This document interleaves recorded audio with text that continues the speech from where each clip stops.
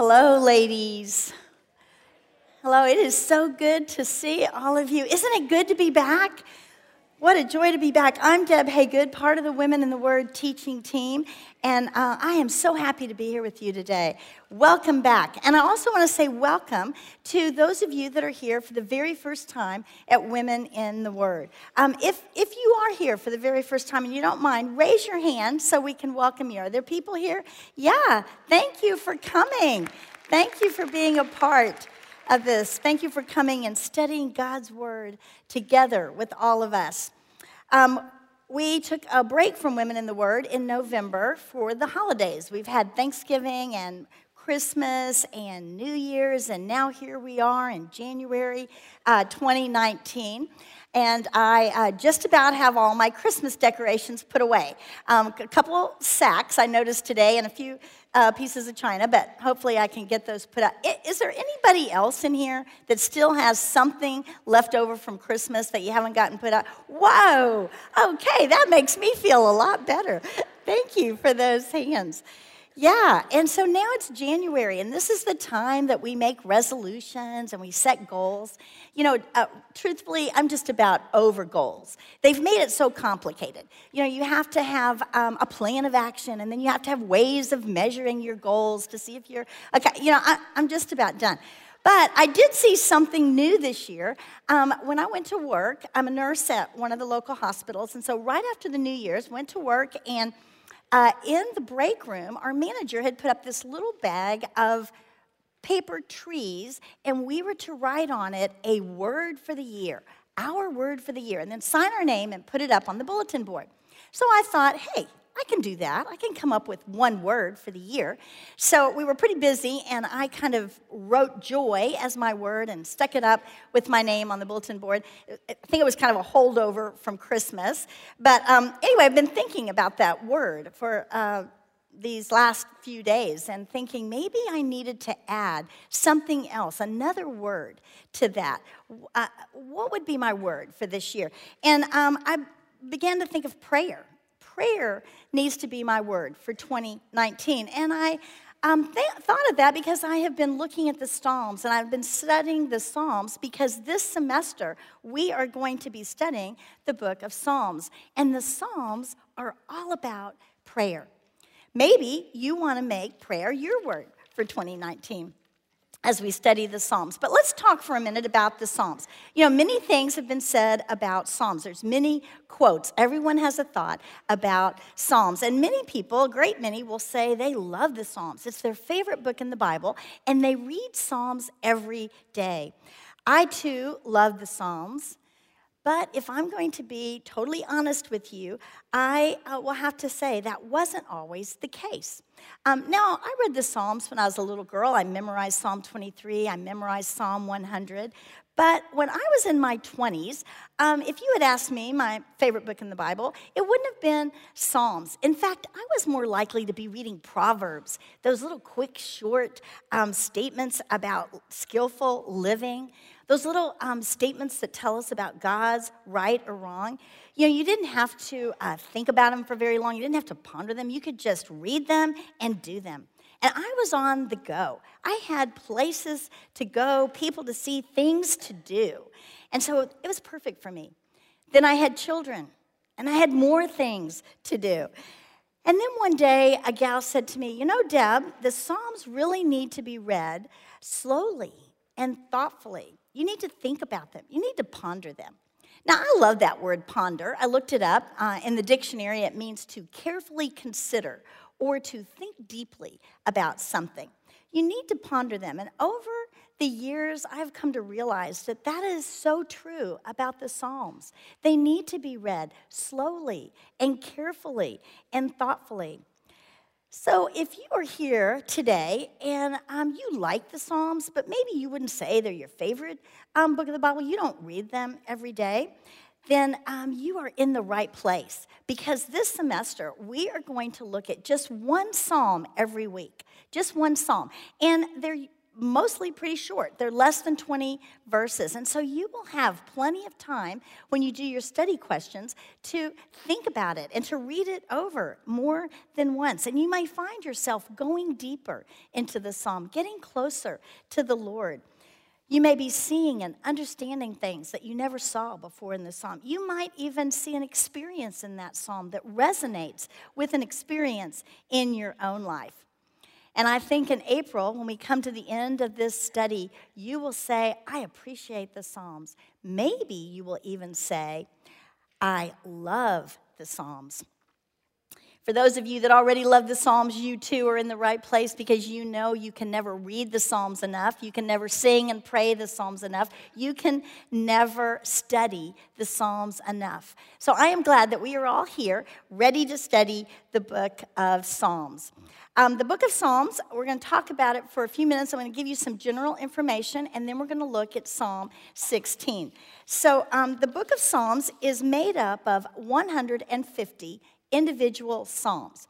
Each psalm was written individually and then later collected into one book.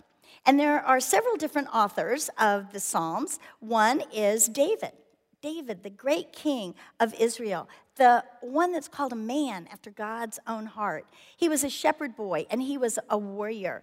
And he sang and played the harp, or a harp-like instrument, the lyre, very skillfully. And we see that in 1 Samuel 16. David wrote almost half the Psalms. Almost half the Psalms were written by David. And then there is Asaph. He is a contemporary of David's. He's a Levitical priest and musician, and he wrote 12 of the Psalms. Sons of Korah, they are a group of musicians and composers. They wrote 10 of the Psalms. And then there's two guys, Heman and Ethan, and they each wrote a psalm. Now, they were students of Ezra, and Ezra was the priest who led the Israelites out of captivity from Babylon and back to Jerusalem. And there he helped rebuild the temple, and he reinstituted worship. And so the Psalms are very important to him. And then we have two Psalms written by Solomon, David's son. He was king after David. And then one Psalm written by Moses. And those of you that have been studying Exodus and Numbers with us, we know Moses very well. So that leaves 50 Psalms, about 50 Psalms that are anonymous. We're not sure who wrote those, although some people think Ezra might have written some of them. So from Moses to Ezra, the Psalms span about 1,000 years. So they were written over a long period of time. And they were all written under the inspiration of the Holy Spirit. In the Hebrew Bible, the title they use is Tehillim. And that Hebrew word means praises. And so that is a good word for the book of Psalms, because the Psalms are all about praises. They're praises to the Lord. It's the largest category of Psalms in the book of Psalms. And almost every Psalm has at least one verse in it that is a praise lifted up to the Lord. Our title, Psalms, that word Psalms, comes from a Greek word which means a poem sung to string instruments. A poem sung to string instruments. So the Psalms are poetry. In fact, C.S. Lewis said that the Psalms must be read as poetry if they are to be understood. Poetry is emotional language. It is real from the heart. One quote said, the Psalms are downright reality. Downright reality. They're not pie in the sky. They're not some floating around flowery stuff. They are downright reality. Gritty and real. The Psalms are real. The emotions and the feelings are real, and we can all relate to them. Feelings of trouble and triumph, feelings of sadness and gladness, feelings of fear and hope.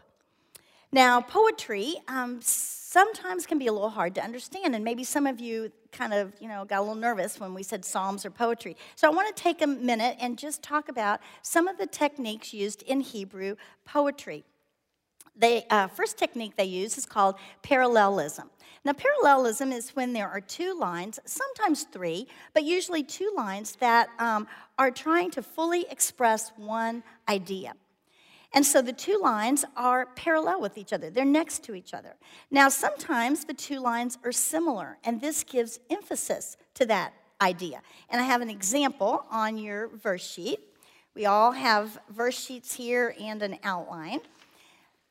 On your verse sheet, you see Psalm 19:1, and it says, "The heavens declare the glory of God, and the sky above proclaim his handiwork."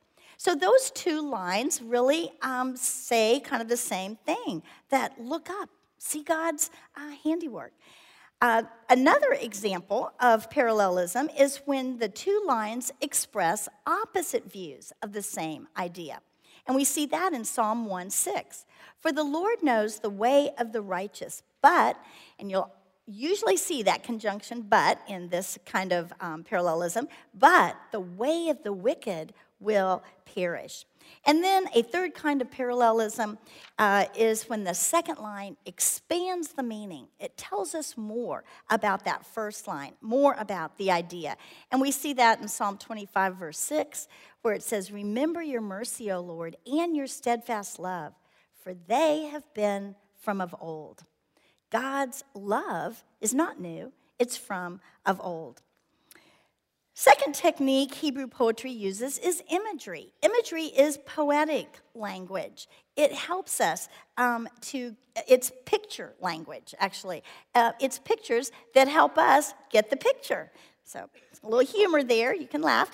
Of course, the images are from ancient times, Bible times, but they're usually so powerful and so vivid that they're easily understood. And it's the imagery in the Psalms that touch our hearts. All of our senses are involved as we read the Psalms because of the imagery. We see what the psalmist is saying. We hear what he's saying. We can even taste it. An example of that is in Psalm 119, 103.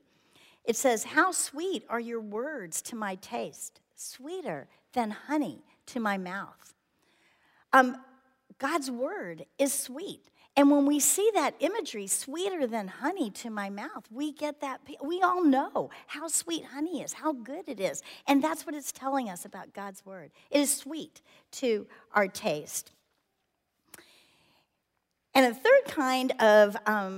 third technique in Hebrew poetry is hyperbole, and that word means exaggeration. And my husband accuses me of speaking in hyperbole. When I'm hungry, I say, "I'm starving." And when I'm cold, I say, "I'm freezing to death." That's exaggeration. And the Psalms sometimes use that as well. An example is Psalm 6:6. The psalmist says, "I am weary with my moaning. Every night I flood my bed with tears.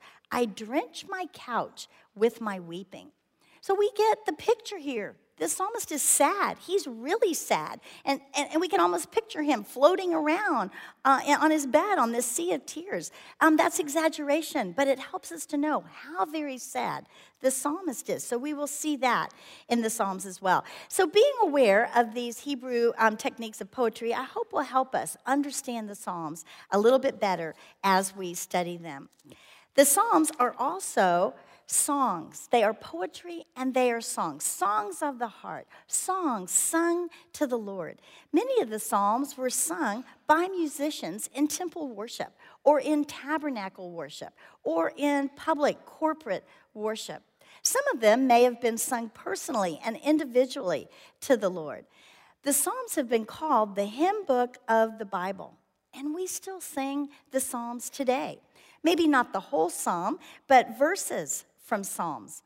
One that comes to my mind is, "Bless the Lord, O my soul, and all that is within me. Bless his holy name." You remember that song. That comes, first verse of Psalm 103. Even Martin Luther used the Psalms as he wrote his hymns. The great hymn, "A Mighty Fortress is Our God," Martin Luther took that from Psalm 46. So the Psalms are songs, and you might try, as you do your study questions this week, singing the psalm. Now, I was told to remind you guys there's 3 pages of study questions. We only had one today, but 3 pages next week. Okay, so as you read your short psalm, you might want to try reading it again and singing it. Make up your own tune and just sing it out loud and see if you get any added insight. You know, the Psalms are really just theology that is sung. Now, that word theology means the study of the nature of God and religious truths. And the Psalms tell us all about who God is, what He's done, what He will do. And it also shows us the thoughts and the feelings of human beings. And you can think back, in the ancient times, they didn't have a lot of written scripture, and some of them couldn't read. But they could remember the truths about God by singing the Psalms. They would remember the words of the Psalms as they sang them, and they'd be able to remember the truths about God. The early Christians also used the Psalms as their hymn book, and every time I read that, I think about J. Vernon McGee and his quote about Psalms. He says the Psalms are all about Jesus. You see Jesus all through them. They are about Him, H-I-M. So he calls the Psalms the H-I-M hymn book of the Bible. The Psalms are also prayers. The psalmists are talking to God in every kind of situation, good times, bad times, all kinds of situations. And prayer is just that, talking and listening to God. But prayer often seems difficult. It seems difficult to me. Sometimes it seems a little awkward. I don't know what to say to the Lord. And that makes sense that it would be awkward because we're praying to the holy God, the creator of the universe. And that's what is so good about Psalms. They teach us what to say to the Lord and how to say it. As we read the Psalms, we find real people calling out to God, speaking to the Lord in real situations with real emotions, honest words, authentic words from the heart. Have you ever thought, I really don't know how to pray? Or maybe you've thought, I really don't know what to say to the Lord right now. Or maybe you have had this thought, if I could just pray like, and fill in the blank. You know, in the Psalms, we find that prayer is not a flowery, advanced language. It is basic language. It's elemental. It's organic language with honest and true and personal words responding to God all the time and in all situations. And Jesus even prayed the Psalms. His last words on the cross, Lord, into thy hands I commit my spirit, that is a line taken from Psalm 31, verse 5. I didn't put that on your verse sheet, so you might want to look at it later. Psalm 31, verse 5, Jesus praying the Psalms. So this is the goal of this study of Psalms, that we will be drawn to talk to God as we read and think about the psalmist's words to God. And there are different kinds of psalms, prayers in there. Some are called laments. Now, laments are those sad prayers of despair, grief, sorrow, trouble, fear, loneliness, depression.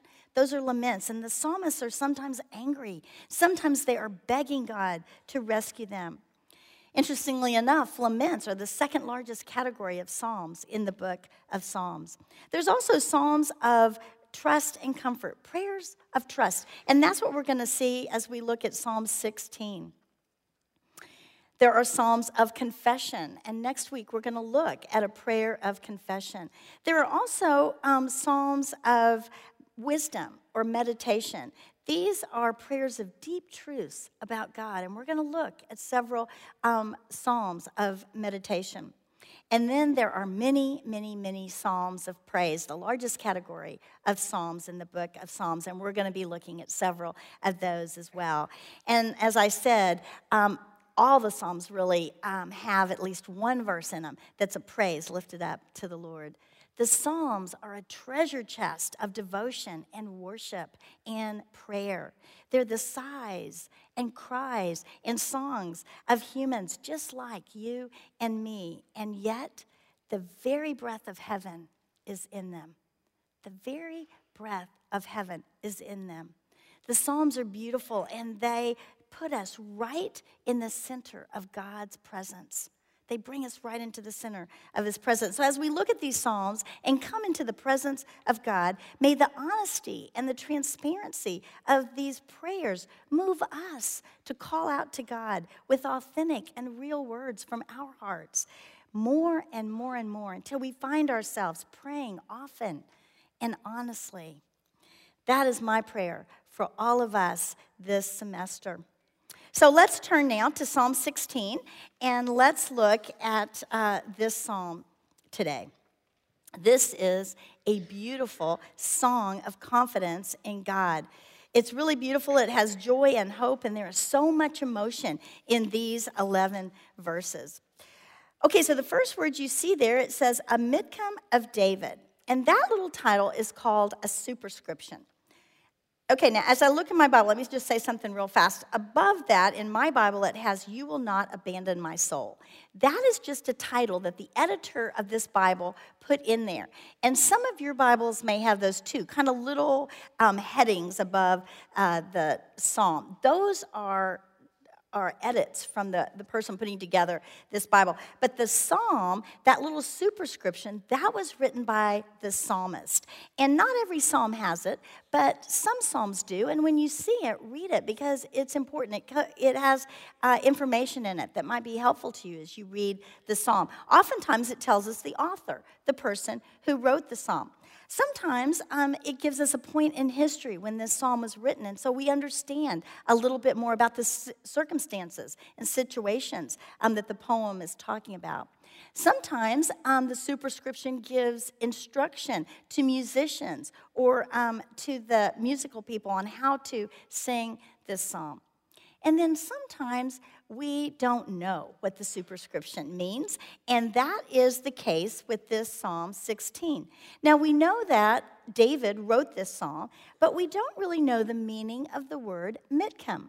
I've read several different things about what it might mean. It could mean mystery, and that makes sense to me because David's close relationship to the Lord is a mystery. Our relationship with the eternal Heavenly Father is a mystery. So it could mean mystery or treasure, and this psalm is a treasure. Or I've read that it could mean covered or engraved in gold. And I've read this psalm called the Golden Psalm, and after I've studied it, it has become a golden psalm to me. But no one is certain exactly what that word means, so let's just go on and begin reading verses 1 and 2. Preserve me, O God, for in you I take refuge. I say to the Lord, you are my Lord. I have no good apart from you.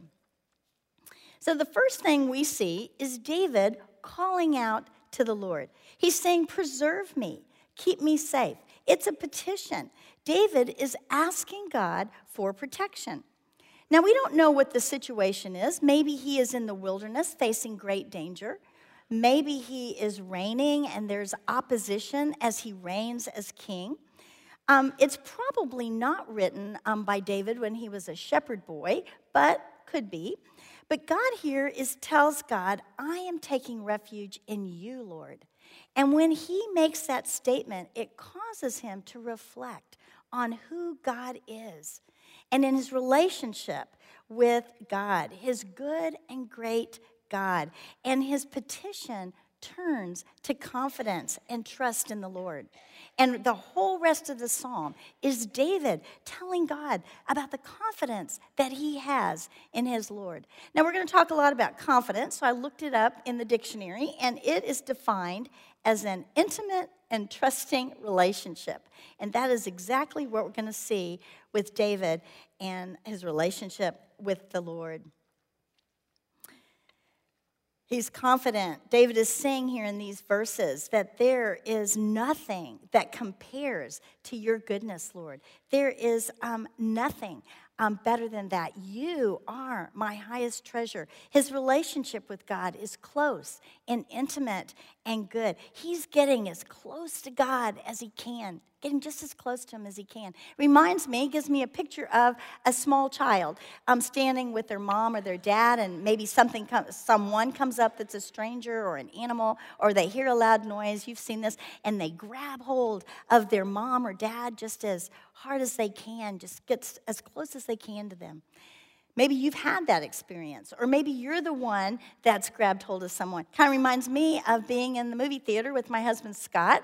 Something scary comes on the screen, loud noise, and I lean over and I grab onto him as tight as I can. Sometimes I'm so close to him, I'm almost in the seat with him, getting close to him. David is pressed up close to God. His relationship is so good. He's saying it doesn't get any better than this. No good apart from my relationship to you. This is the best relationship, Lord. Let's go on and look at verses 3 and 4, and David's going to talk about some more relationships. Verse 3 says, "As for the saints in the land, they are the excellent ones, in whom is all my delight. The sorrows of those who run after another god shall multiply. Their drink offerings of blood I will not pour out, or take their names on my lips." You know, David turns to the relationships of those people who love the Lord. He calls them saints. They are the excellent ones. They are God's people. And David's relationship with them gives him delight. Delight. They are excellent, splendid friends.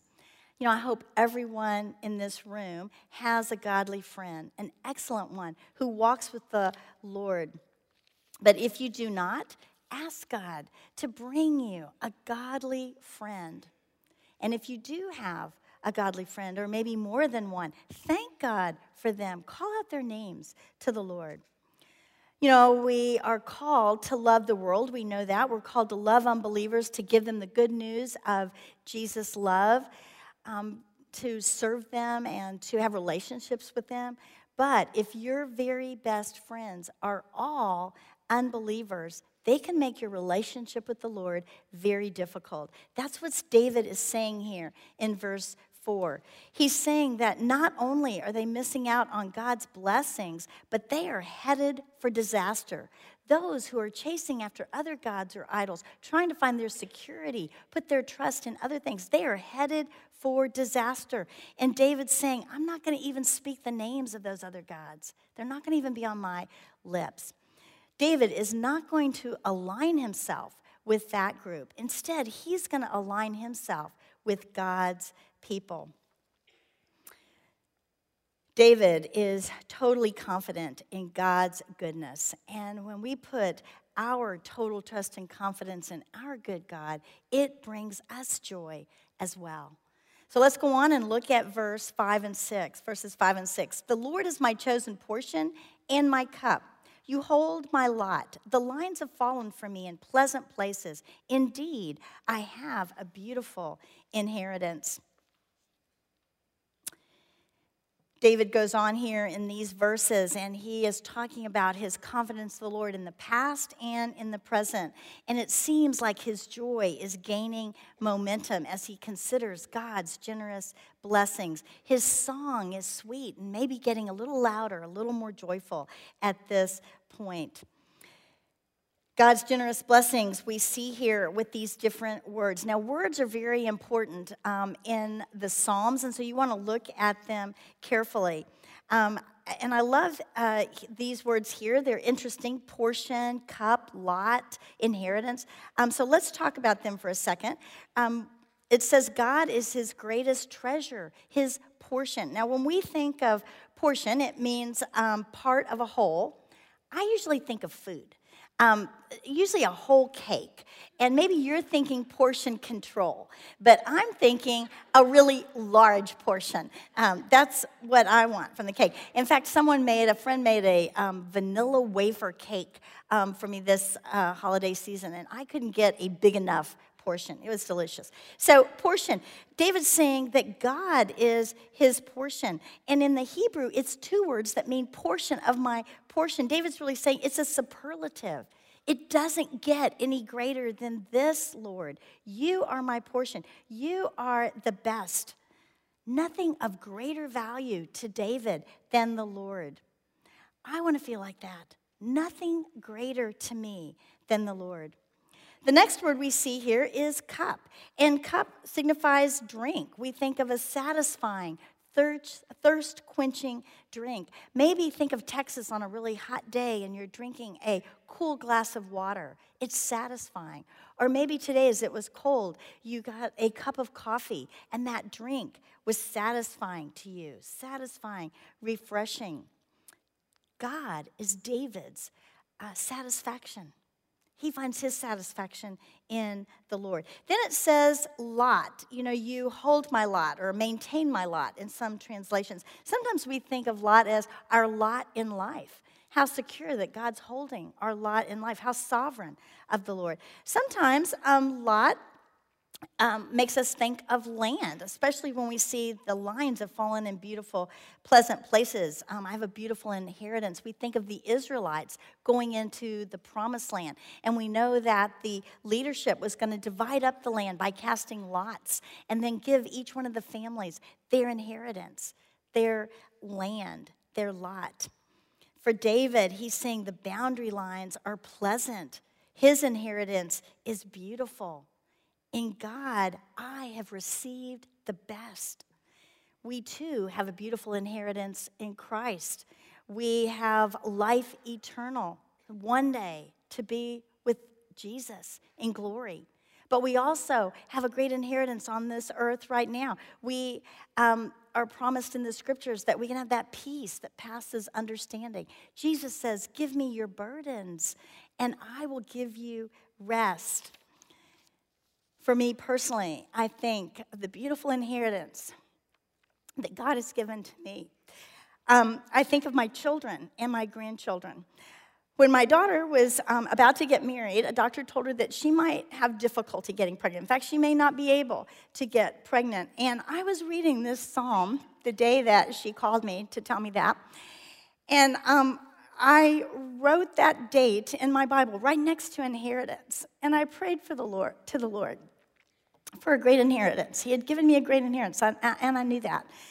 My daughter did have 2 children. I've written their names in my Bible with the year of their birth. And then I've had 2 more children from my son. I've written their names in there. God has given me a great inheritance. Not only with that, but with my work as a nurse. Years that I have been able to be a nurse, and I love that. That is a beautiful inheritance from the Lord. And all the years that I have been with you studying God's word, that is a great inheritance to me, to study God's word with you. And then one day to be with him in glory. Beautiful inheritance from the Lord. Let's go on and continue as David calls out more generous blessings from the Lord in verses 7 and 8. He says, I bless the Lord who gives me counsel. Okay, let me just say for a minute, I bless the Lord. We're going to see that phrase in the Psalms. And when you see that, it means to speak well of God. In essence, to praise him. So David blesses the Lord who gives him counsel. God gives him direction and wisdom and instruction. And we too have God's counsel through his word, his written word, through the godly counsel of other believers. And then David says here, in the night, also my heart instructs me. Now, we're not sure what that means in the night, his heart. Maybe David wakes up in the night and he brings his problems to the Lord, asks God for help in that, and he receives God's counsel. Maybe he wakes up in the night and he feels that assurance, God is my confidence. Maybe you have woken up middle of the night and some trouble is heavy on your soul and you begin to pray to the Lord. Maybe a verse of scripture comes to your mind. Maybe a peace comes over you as you lift it up to the Lord. Or maybe you find later that you've just fallen asleep praying to the Lord in the middle of the night. Also, in verse 8, it says, I have set the Lord always before me because he is at my right hand. I shall not be shaken. Now, David has God at his right hand, and that is a place of honor. So God is in the place of honor, and David will not be shaken. Being at your right hand also is a place of strength and security. You know, we talk about our right-hand man. That's the person that's going to help us out. And in battle, your right-hand man was strong, and they would help protect you from whatever you were facing. God is David's right-hand man, and he says, I will not be shaken. I will not be shaken. David's confidence in God causes him to see God's generous blessings. And our confidence in God can lead us to contentment and to satisfaction and to stability. We're secure. We will not be shaken. Let's go on and look at verses 9 and 10. Therefore, my heart is glad and my whole being rejoices. My flesh also dwells secure. For you will not abandon my soul to Sheol or let your Holy One see corruption. Now, these verses are a little tricky, but it seems that David's request for protection is answered. Somehow, David knows that now is not the time for his death. His relationship with the Lord is going to continue. And this fellowship of the Lord brings him so much joy that it seems like he can hardly contain it. He's bursting with joy. And the song here must get loud and beautiful and so happy as David realizes this and comes to know this. David knows that it's not his time for death, and so when he says Sheol there, that word has many meanings, but here it means the grave. David is not going to the grave right now. His body is not going to know corruption or decay. He is going to be with the Lord. His joy as he fellowships with God. You know, when he says here, Holy One, he's referring to himself. And I think it's kind of like a throwback to verse 3 where it talks about the saints, the excellent ones. David is saying he is one of the holy ones, one of the saints, and that God has a purpose for him. But also we know that David does die. One day David will die, and he will be buried, and his body will decay. And so this verse 10 also refers to Jesus Christ, that Jesus Christ and his resurrection. So David here is called a type of Christ. A type is a foreshadowing of a truth in the Old Testament that is revealed in the future in the New Testament. We're going to see several types of Christ in the Psalms, so be looking for that. We know that part of that is true because verse 10 is quoted in the New Testament by Peter and by Paul. They're quoted both in the book of Acts. They're on your verse sheet. I'm not going to read them right now, but they are saying to the people that they're speaking to, hey, we know that David died one day and he's buried in the tomb, but Jesus is the one who is resurrected. This is talking about Jesus who is resurrected from the grave. One quote said this, and I think it explains it very well. So the words of David transcend his own experience and become historically true in Christ. The words of David here transcend his own experience and become historically true in Christ. David is being delivered from death at this time, whereas Jesus, the resurrection from death is what he experiences. So David is not afraid of death here. It poses no threat to his wonderful fellowship with the Lord. He is going to continue to live. And this is true for believers today. Our physical death will not separate us from the marvelous fellowship we have with the Lord, because Jesus conquered death, and we will live forever in his presence. Praise the Lord. We will live forever with him. So let's go on and just finish up with this verse 11, and it says, you make known to me the path of life. In your presence there is fullness of joy. At your right hand are pleasures forevermore. Now David is at the right hand of God. He's experiencing God's pleasure. I love that phrase because it reminds me of a movie. It's kind of old now. It got Best Picture in 1981. It was called Chariots of Fire.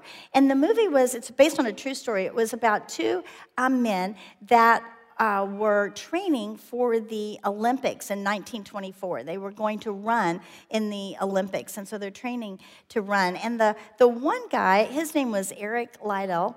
He was Scottish, and he was a devout Christian.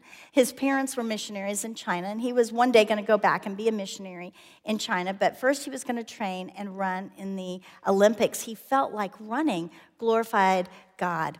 And so one day his sister came to him. He had missed a prayer meeting or something. And so she's kind of critiquing him, and she accuses him of not caring about God anymore. And he says, I do, and I'm going to continue on with mission work. But first I'm going to run this race. And then he says this line. Some of you may remember. I believe that God made me for a purpose, but he also made me fast. And when I run, I feel his pleasure. I feel his pleasure. That's what David is saying here. I'm in the presence of God and I feel his pleasure, the pleasure of the Lord. Knowing God, he has the path of life. And in God's presence is joy, abundant joy that is full. We too have that overwhelming joy as believers. It reminds us of those words of Jesus in John 10:10, when Jesus says, I came that they, that's you, may have life and have it abundantly. I have come that they may have life and life to the full for us. What a beautiful song Psalm 16 is. What a beautiful song. We too can experience life and joy in the presence of our Lord. So put your confidence in God. Call out to him. Talk to him. Talk to him all the time, every day, and experience life to the full, life abundant, now, today, and forever. Let's pray. Oh Lord, you are our refuge.